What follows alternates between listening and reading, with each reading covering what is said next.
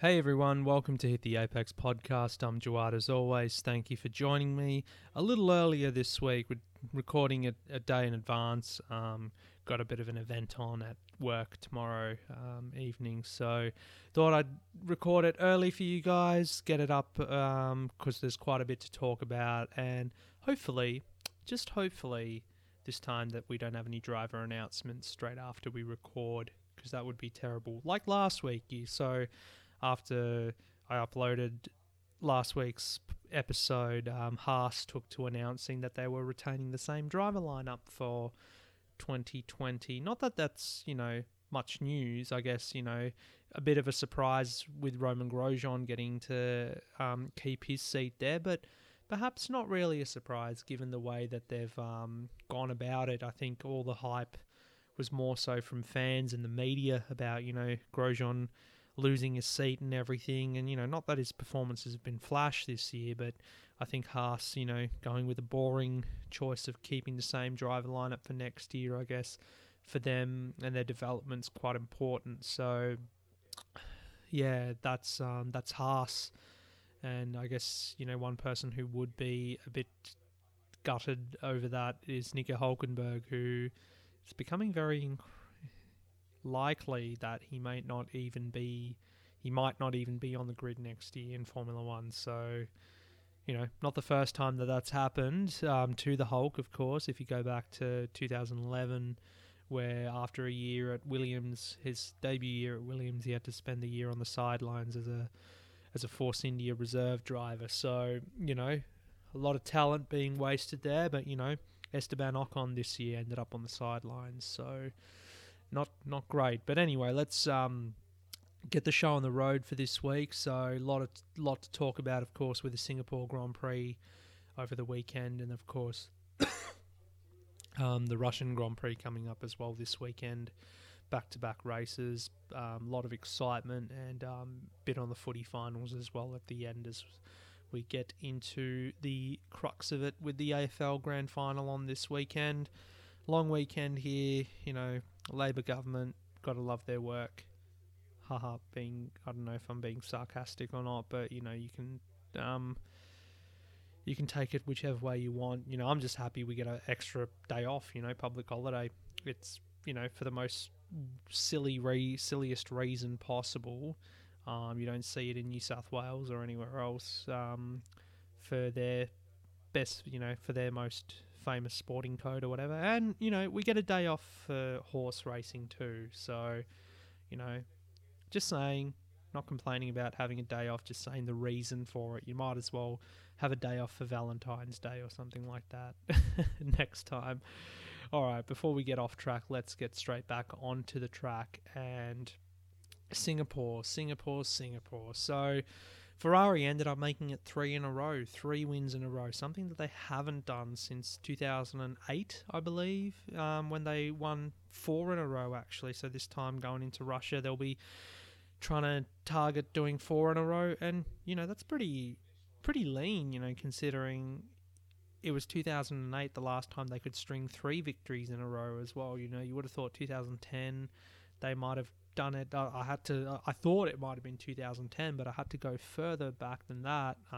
2009 obviously wasn't a great year for them, and then 2008 was the last time that they had 3 wins in a row, and then 4 when you include the Turkish Grand Prix win too.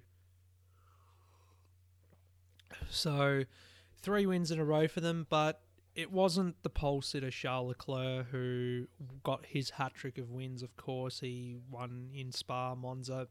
It was Sebastian Vettel breaking his 392-day drought for victory. So more than a year is gone, but he's finally broken through, and not without controversy either. Of course, Ferrari, there's always some kind of controversy involved with the strategy this time disadvantaging the pole sitter. So what had happened is the race started a bit slow, of course, with the pace of the race due to tyre preservation. You could see them all backed up, and the lap times were just so slow, and we're like, please, something happen, and then lap 20 is when Sebastian pulls the strategy trigger, comes in early, And what had happened after the race is that Ferrari came out and said it was in response to the movement that they saw down in the Red Bull garage. They thought Red Bull were coming out for a stop, potentially, for Max Verstappen, who they would have been racing at the time, to try and keep him at bay. But in the end, they didn't come in and pit at that point, though Sebastian was able to come in, get the tyres on early and out. Then the following lap, they pulled in Leclerc, but unfortunately, Leclerc ended up getting undercut by Vettel. So Vettel took the lead at that stage of the race and didn't really look back from there. But Leclerc did certainly spend the rest of the race reminding his team about it. He was, of course, furious as you could imagine, a bit passive aggressive, you could say, with his team radio. But he obviously, you can understand why he would be pretty peeved at that, given that he was in a commanding position of the race. And with the way that the strategy works with these big teams is that the lead driver gets the first call or whatever. But I think it was also something to do with where they were on the track too. Leclerc was obviously past pit entry, whereas Vettel was pretty much there or thereabouts, or just before pit entry, so he was able to come in sooner, so they had to respond with one car. And at the end of the day, it was still a 1-2 finish for Ferrari, something that they haven't done all year either. So for the team wise, they got the result that they wanted. It doesn't matter which car finishes ahead, but it's the driver, of course, who's going to be a bit annoyed with the position. And Vettel as well, after the race, I guess, for a guy who's spent more than a year without a race win in F1, he didn't seem too, overly joyous about it. Usually you see him or hear him screaming on the radio or being quite vocal, but I guess maybe in the back of his mind, he kind of knew that this one was kind of handed to him by the strategists, and he probably didn't have the pace himself to stay ahead of, or to qualify ahead of Leclerc all weekend. So, but then again, a win is a win. Winning is winning. Repeating Vin Diesel's or Dominic Toretto's words from the original Fast and Furious. Not a film I'm completely fond of, but the old ones, they're pretty good. Check them out if you haven't already. VTech just kicked in, yo. That's one of the, I don't know, it's one of my favourite memes, I guess, on the internet. But yeah, winning is winning, basically. And, Ferrari got their result. Vettel got his result. And I guess it's good for his confidence too. He, after the race, he came out and said that, he wants to thank all the fans and everybody who's stuck by him through these difficult times, talking about how he's been receiving a lot of positive messages, which is great to see and hear. And I'm not going to lie either, that I'm not going to lie or hide behind the fact that, I've been pretty critical of Vettel this year, for the last year actually, since, his title hopes for 2018 went up in the second half of the season. I'm not going to now jump on the Vettel bandwagon and say he's back. He's got to do more, obviously, to prove that he is going to be in a title contender next year or whatever, or he can keep Leclerc at bay. So, I'm happy for him that he's won the race, but at the same time, I'm not one of those people who are going to come out the woodworm now and say, I've been supporting him the whole way. I haven't actually. I've just, I've been very critical, and I admit that. So there's no hiding behind that. But good for Ferrari, good for Vettel, not so good for Leclerc. There's going to be, obviously, there would have been a review, a debrief or whatever after what happened there. Not like the debrief that would have happened at Mercedes. Basically, there was a poor race for them. They came into the weekend as favourites, you would have said, and I guess surprised by the fact how quick Ferrari was. We thought that, I said all along that this would be a litmus test for Ferrari to see if their upgrades after the mid-season break are actually going to work on circuits that aren't, low downforce, high speed. And here, where the downforce is a bit higher because you've got more stop-start corners, they've actually been pretty strong. Pole position, race win. Mercedes flustered by the strategy from Ferrari as well. You know, they brought Bottas in on lap 23, but then he was hung out to dry once again for Lewis Hamilton, and that was the reason. The reason for that was that they thought that Alexander Albon was a threat to them, to their position at that time. So they had to pit Hamilton on lap 27, and they didn't want Hamilton to come out behind Albon, so they used Bottas as a kind of buffer to keep Albon behind and then allow for a little window for Hamilton to pit and to come back out. But, you know, pretty much because they couldn't respond to Ferrari quick enough, they were off the podium. So, you know, they basically had a poor race to the checkered flag. No podium for them. I think, you know, I mean, Lewis still keeps up his record of finishing or scoring points at every race this year, which has been, you know, phenomenal. And given that he's still got a huge lead in the championship, it doesn't really do much to affect that. But, you know, Mercedes, because they're so critical of themselves, when they do make mistakes, I guess they're going to be having an inquiry into what happened this weekend. And, you know, good on them, because, you know, that's the hallmark of a great team where, you know, when they do have those off weekends amongst all this domination, that they still have to put in like a coronial inquest. Is that what the term is? You know, I know I saw that documentary on the All Blacks. Obviously, the Rugby World Cup is on at the moment in Japan, but the documentary on Amazon about the All Blacks going into their training camps. It was a couple of years ago, or last year, sorry, when they filmed it. But all the access that they had, the filmmakers, into how they train, you know, the coaches' behaviour and everything towards the players, and, you know, just how hard it is, you know, even though they win and win quite well sometimes, there is still a lot for them to improve on, you know, and mistakes happen. They might lose, you know, they might lose a win here or there, and it's a big deal. So I guess in the quest for perfection, you know, even when you make mistakes, mistakes are good because it makes them work harder to make sure that they don't make them again. And I guess that's bad for the rest of the competition who want to see Mercedes stop winning. But, you know, when they've got such a great team around them, I guess it's not really going to happen. So, you know, 4th and 5th or whatever they scored, still a good result by any stretch. You know, still a great result. But I guess, the fact that they didn't win or get on the podium would have really irked them. So you expect them to come out firing in Russia. Alternative strategies that were played by some of the midfield drivers, Antonio Giovinazzi, Pierre Gasly, Lance Stroll. They were the only, I guess, that was the only threat to Ferrari potentially compromising their chargeback, because they started on the medium tyres. Those other guys, they were leading the race by the time the soft tyre runners had made their first pit stops. So if the Ferrari guys, Vettel and Leclerc, lost too much time behind, Giovinazzi, who was actually leading the race and became, I think, the first driver for a team outside of the big three teams since 2015 to have actually led a race. So that's pretty big for the Italian rookie in the Alfa Romeo. So, but those guys came in duly pitted, and Gasly and Giovinazzi actually finished in the points. So good on those guys for that.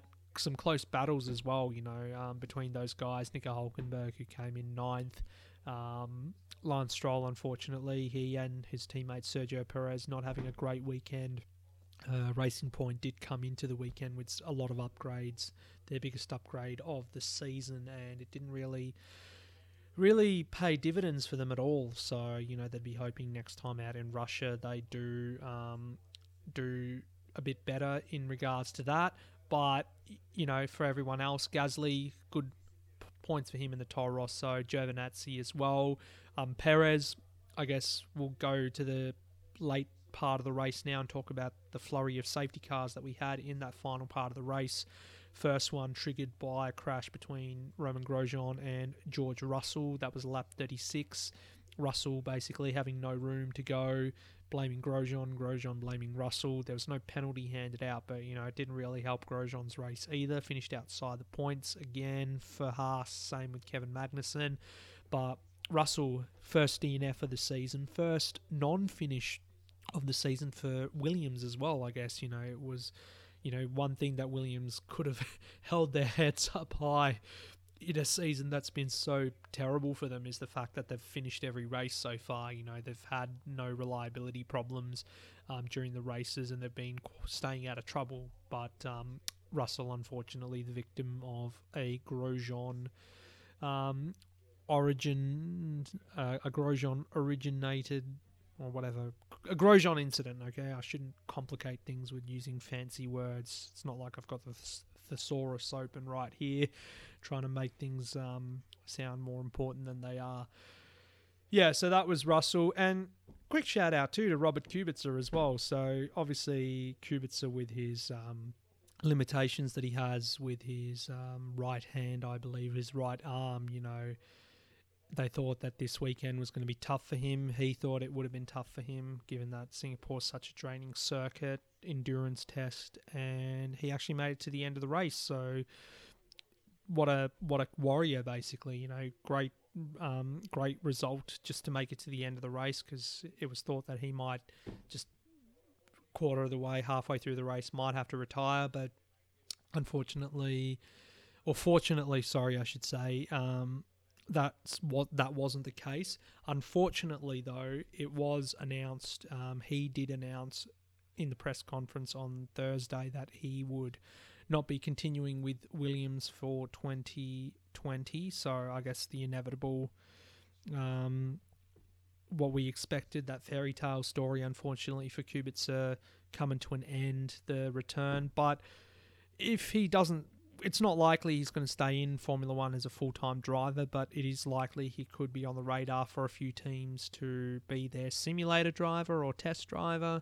Haas has been one that's been talked about already, and Kubica himself, his plans possibly to go to DTM, race for Audi. So we wish him all the best with that and hope he has a good end to the season as well. And quickly, while we're on Kubica and Williams, the point that they scored at the German Grand Prix as a result of Alfa Romeo's disqualification, well, the appeal was heard during the week and dismissed. So Williams and Kubica get to hang on to that point.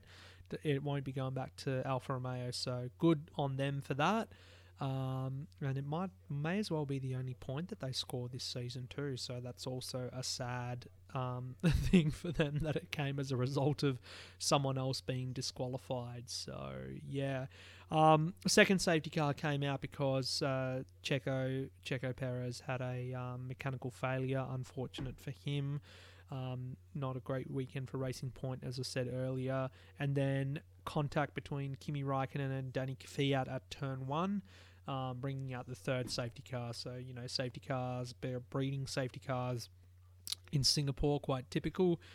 They just took each other out at turn 1, or more like it was Kimi who took Kvyat out at turn 1, so being a bit ambitious there. So that was those two guys' races ruined. Hamilton was able to catch Verstappen as a result, but basically ran out of laps to try and make a move. Verstappen, he's a great defender, and I guess it was getting one back up on Hamilton for Hungary, taking the win off him there. So Verstappen P3, solid return to the podium for Red Bull, Honda, and also for Verstappen. Lando Norris P7 behind Albon. Great race for him and McLaren, despite the fact that Carlos Sainz was involved in a first lap incident, which ruined his race. Basically, he was at the back for the whole time, but to score those points, more points than Renault did, because Daniel Ricciardo, his race was ruined from qualifying, basically, for being disqualified for a power infringement or whatever it was, because his MGUK spiked the limit, and as a result he was disqualified, even though the limit, it was only 0.00000 something up on the restriction that they have. So he was pretty miffed about that the whole weekend. and as a result, it just compromised his race for him. So, yeah, it was only Hulkenberg who came in to finish in the points for Renault, and Lando Norris in the McLaren got more points.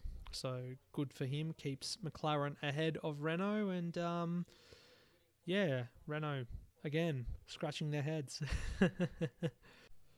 All right, let's move it on then and get into the Russian Grand Prix. So straight away, we're going from Singapore to Russia. Quick turnaround to a different type of circuit as well. So more fast flowing, bit of downforce involved too. So, you'd think that this is somewhere where Mercedes might find Ferrari as a challenge. Mercedes have won every single race at Sochi since 2014 when the Russian Grand Prix came back onto the calendar. And in fact, I think I brought up this stat last year as well on the podcast, is that previously in 1913 and 1914 when they had the Russian Grand Prix and in St. Petersburg, I believe, Mercedes as Benz Motorsport or whatever won those races back then too. So, they've pretty much won everything in Russia as far as Grand Prix are concerned. So, it'll be something, I guess, if they're stopped this year. And I guess after, what happened in Singapore, whatever review that they've done into this, whatever happened with their strategy and everything, they're going to just come out stronger. And I wouldn't be surprised if we see a Mercedes 1-2 finish. What happened here last year? Well, Valtteri Bottas crawled.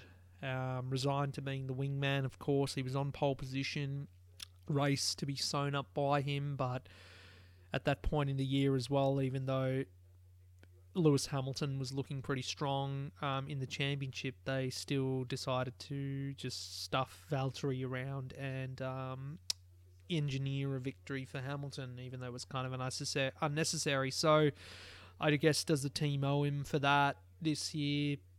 I don't know whether it works that way, whether you're owed a win or something like that.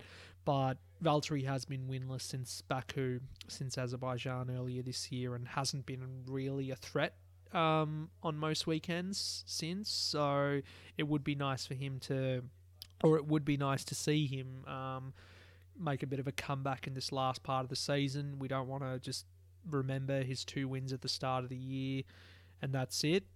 He will be with Mercedes next year, as we know, but, I guess he's got to justify his place there. I know he's pretty much there playing the role of Lewis Hamilton's back gunner, but, Hamilton at the moment, he's in a cushy place for the championship.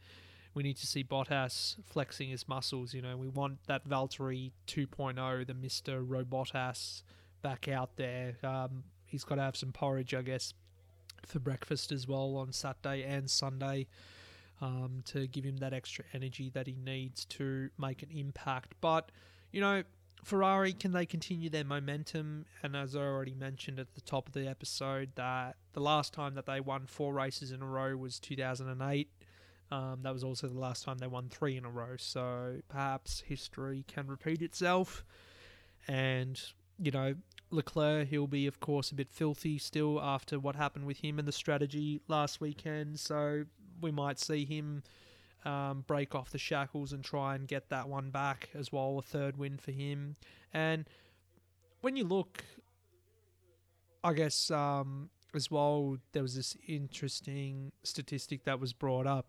So if the season was split down the middle into 2 separate seasons, going up to the German Grand Prix, so every race, Australian Grand Prix to the British Grand Prix, and then German Grand Prix to now so far, if the championship started at the German Grand Prix, on points, Charles Leclerc would be leading because he's won, I guess, the most races and he's had the better points or whatever. I think that was it, not from the Belgian Grand Prix. So that's pretty impressive that this second half of the season they've been quite strong. It's not the full season we want to see from Ferrari, of course, but it's great if it leads into next year. That's going to be important.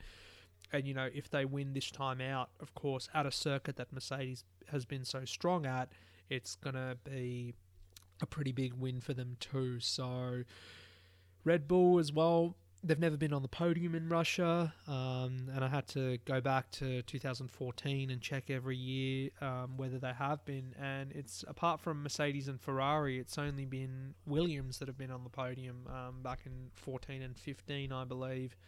I'm not sure about 15, but I'm sort of certain. Yeah, so because Bottas was strong here when he was in the Williams, so that's justified when he brings that form over to Mercedes. But yeah, Red Bull never been on the podium in Russia, but both their drivers are in form. Like Verstappen on the podium last time out in Singapore, and Albon as well, just slowly coming into it. He's scoring those points. He's doing a good job. Ferrari, I guess the switch, didn't.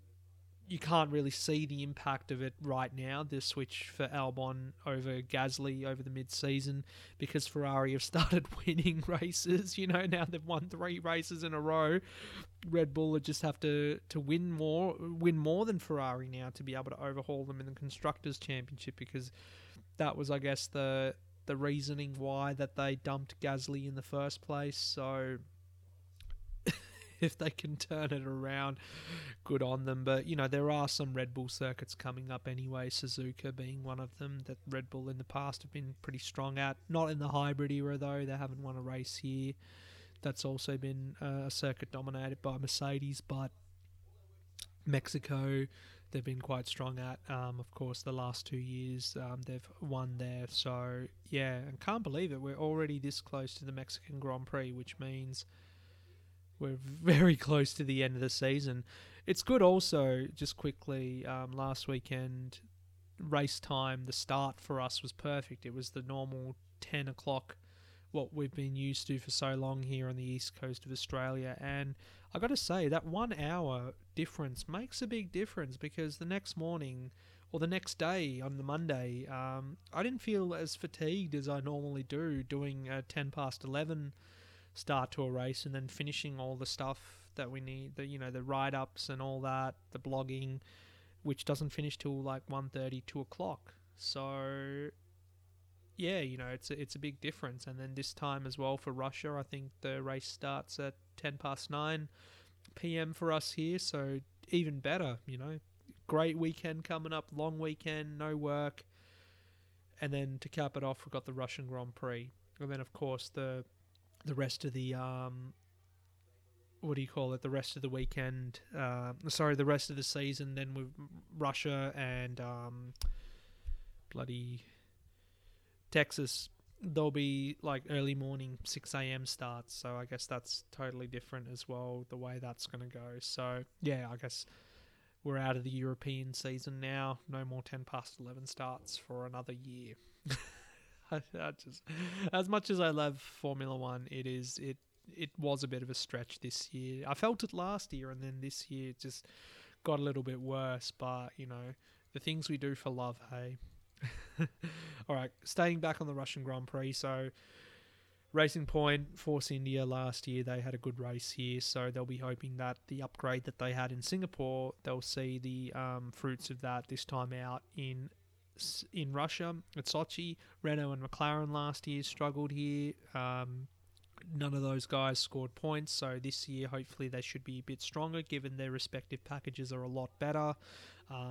Good opportunity for Renault to catch up if they can. Otherwise, if McLaren have another good weekend and score double points, which they haven't been able to do this year quite a lot. There's always been one thing happen to one car while the other car finishes in the points, and more often than not, it's been Lando Norris that's been in trouble. But then last time out in Singapore, it was Sainz who came unstuck. So it'll be good to see both of those guys finish in the points, score a bit of a haul, and then time is running out for Renault to be able to overhaul them.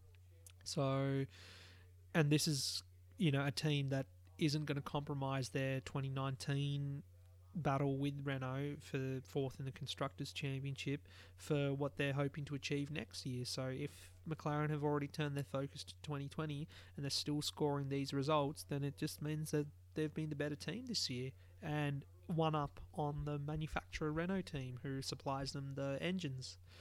So that'll be an interesting narrative, I'm sure, to follow for the rest of the season, as it has been all year so far. Really enjoyed this revival for McLaren. There's no getting your head, blown up or whatever, like, big egos and that sort of thing. They've finally got the, structures in place that they need to. They've finally got the right people in place. And these things take time, It still makes me sad today about how bad the Honda thing was. It kind of, but in a way it needed to happen, I think. These things happen for a reason, where it kind of exposed the flaws, not with Honda, inside McLaren. It exposed the flaws inside the McLaren organisation, the leadership structure and everything that they had at the time. And the big clear out, Ron Dennis gone, and then a lot of other individuals that were part of that era for McLaren. A change was necessary, and now we've got guys like, of course, Zach Brown at the helm.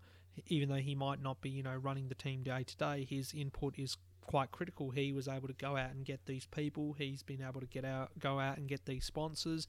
There's been a lot of criticism about him, the fact that, maybe he's not as committed to Formula One as he should be, because he's trying to get the IndyCar project happening, talking about going to Le Mans with the new regulations in 2021. But, that's his job now that he's got Andreas Seidel in charge running the F1 team day to day. Zach Brown can focus on whatever he wants. And given the fact that, McLaren are working their way back up to the top, two great drivers on hand as well, great team, great engineering team, great to see Andreas Stella promoted within that organisation too, James Key coming on board. It's only going to get better, so I'm not getting big-headed or over-optimistic about this at all. It'll happen. Good things comes in threes, as it did for Ferrari, 3 wins that they've had in a row. So McLaren, it's going to happen for them, not in the not too distant future as well. I'm not saying wins, but I'm saying just improving gradually. And speaking of which, the IndyCar project, that's going to be really exciting for next year, to see the McLaren name on the IndyCar grid full time. And I'm quickly going to talk about IndyCar anyway after this, about the final race at Laguna Seca in the championship. But McLaren, they've been one of the better stories this year for Formula One, and McLaren, they needed it.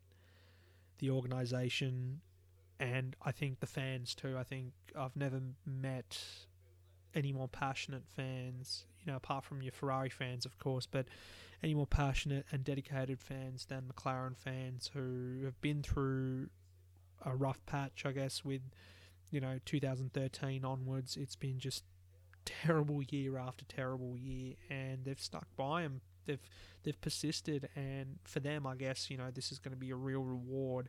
And just the way the team interacts with these fans as well is really, really good to see on social media and trackside as well, having been a part of it myself on a couple of occasions as well.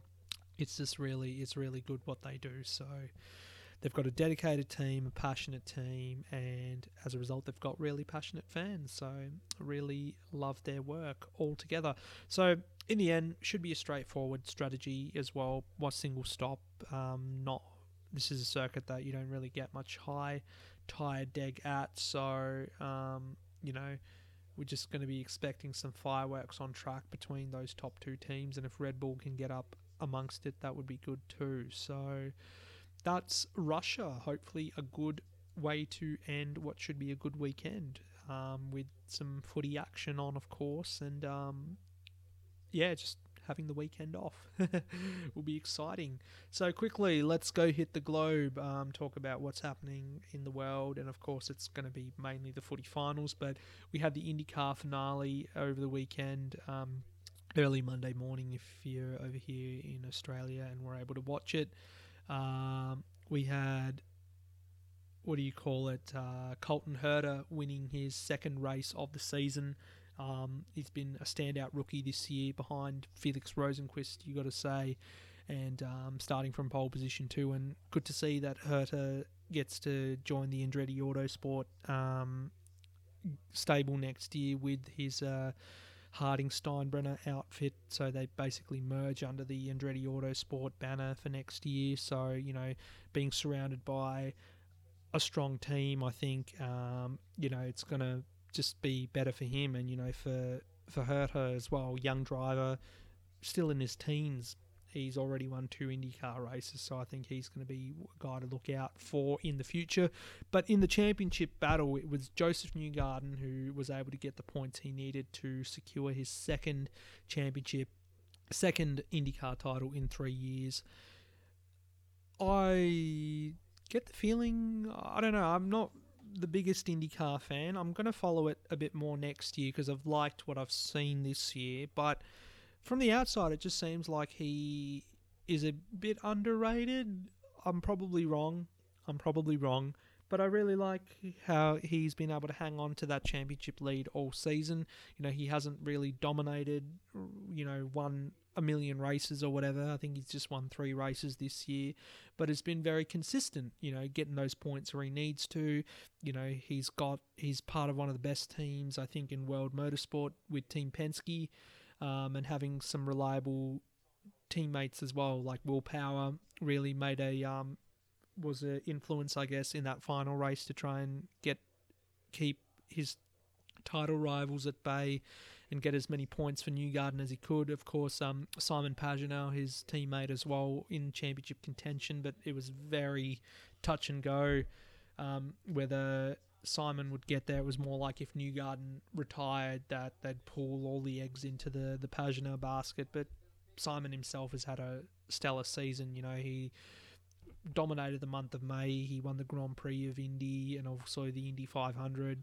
So for Penske altogether, it's been a fascinating season. It's been a really good season. And then when you combine their efforts here in Australia with Supercars and DGR Team Penske, on their way to potentially winning another team's title, another driver's title with Scott McLaughlin as well, and I guess coming up the Bathurst 1000, that'll be an important trophy to add to their collection, whether it's with Scotty or with Fabian Coulthard, so that'll be great to see. But Newgarden, yeah, a guy that, it'd be nice to have seen him go into F1 potentially. He's certainly got that all-round talent about him. All this common perception that American drivers can only drive around in circles. IndyCar is much more than that, and I've learned that as well as I've been following the sport in the short time that I have, and that's why next year I'm really keen to properly follow a whole season. I might just watch races on, replay or whatever, but just follow it closely, and see the grid up and down. Some great names in there. Felix Rosenqvist, of course, European driver, coming from Formula E. He's been quite strong. Big fan, of course, of Alexander Rossi, who I'm excited to see at the Bathurst 1000 this year. The Penske guys, always Will Power, got to get behind the Aussie there. Scott Dixon, how many titles has he won? And he was in contention over the weekend too. So, it's a great category, and who knows, maybe I might talk more IndyCar next year, include that as part of our segments as well. So, just if you'd like to hear me talk about IndyCar a bit more next year, give a bit more of a analysis or whatever, then yeah, just drop a line in, make a comment, send us a tweet or something, or on our Facebook page. That'd be really good. Obviously, it wouldn't come at the detriment of Formula One, of course, that's the number one thing, but, I wouldn't mind just branching out a little bit and getting a bit more, exploring other things as well. So that would be great if you guys were keen to hear that. MotoGP, not much to really report on that, given that it was a dominant race win for Marc Marquez, and he... that's pretty much it. It was a dominant win for Marc Marquez in Aragon. Flyaway time now for those guys. They'll be off to Thailand next. And then, of course, at the end of October, coming to our shores to Phillip Island for the Australian Grand Prix. So that'll be very exciting. All right, so let's step away from motorsport now. So AFL, the big dance, they call it. The grand final, that's on this weekend. Richmond Tigers will be playing the Greater Western Sydney Giants. Yes. Unfortunately, the Collingwood Magpies did not make it. It was a heartbreaking 6-point loss. Heartbreaking in the sense I'm not a fan of them. I'm not a supporter of any AFL team, but I do enjoy watching the competition. They left it, you got to say, to be honest, they left it all to do in the final quarter. I mean, they came into the final quarter with, 32-point deficit. They did a great job to overhaul it and get within 6 points, only for a video review to cost them a goal that could have squared things up, and, only a point, behind would have won it for them. So, it was an elbow, one of the GWS players, their elbow knocked the ball as the goal went in. So that's an automatic no goal. So, that's technology for you. Some people say it ruined it, and, technology's there to make the result a bit more fair. So, yeah, heartbreaking for Collingwood in that sense. But, for Richmond, big, going for a second premiership in 3 years. GWS, their first ever grand final. GWS a lot, I guess gets said about them being the AFL's pet project. The AFL will do anything to have GWS succeed, obviously being the most newest team in the competition. But yeah, from a Victorian point of view, I guess from Melbourne-based person point of view, you'd be getting behind Richmond to win this one. So yeah, good luck to them. A few injuries, I guess, for Richmond to be worried about. Whereas GWS, they'll be getting a few guys back. Toby Green, of course, the main one. Stephen Cornelio has ruled himself out, still injured, and Lockie Whitfield, I guess, waiting on him.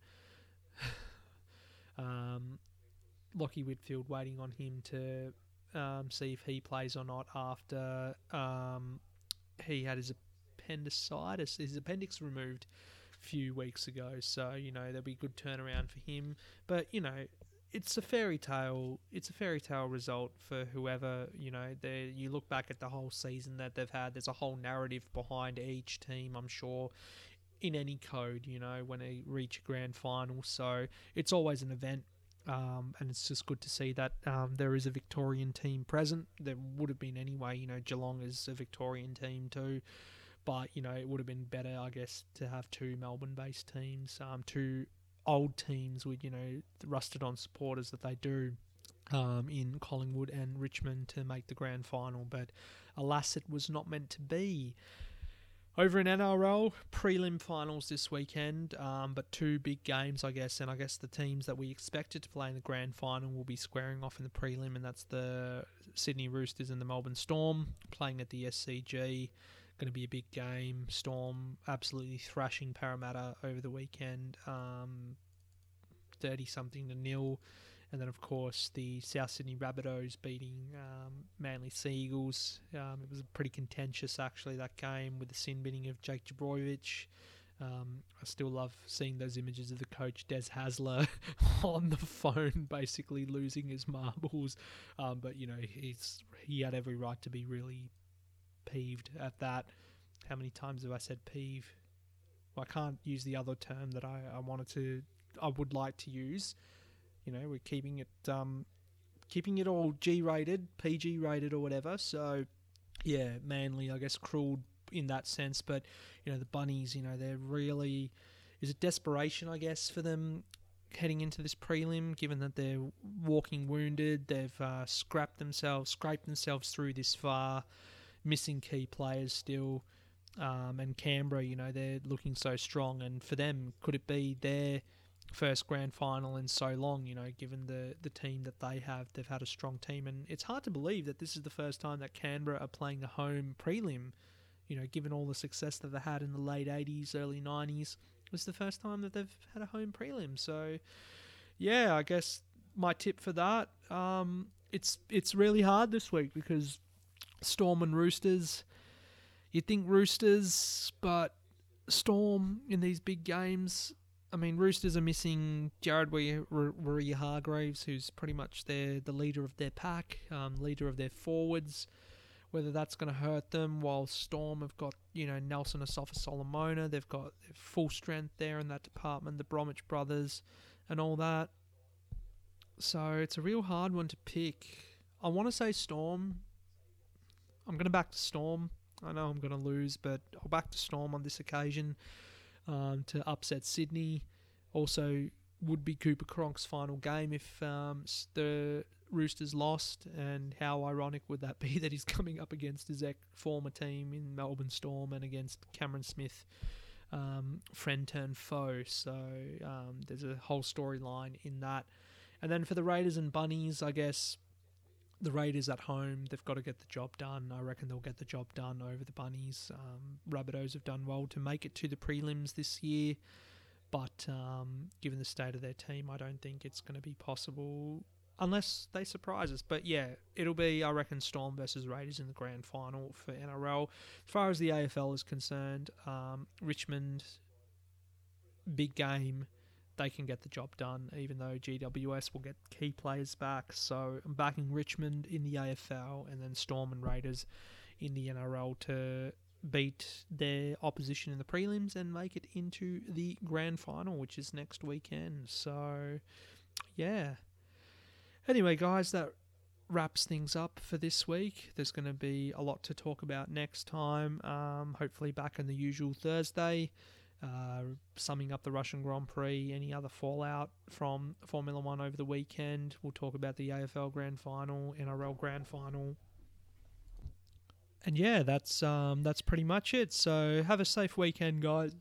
If you got the long weekend off, enjoy. Don't do anything I wouldn't. That's about it. Ciao.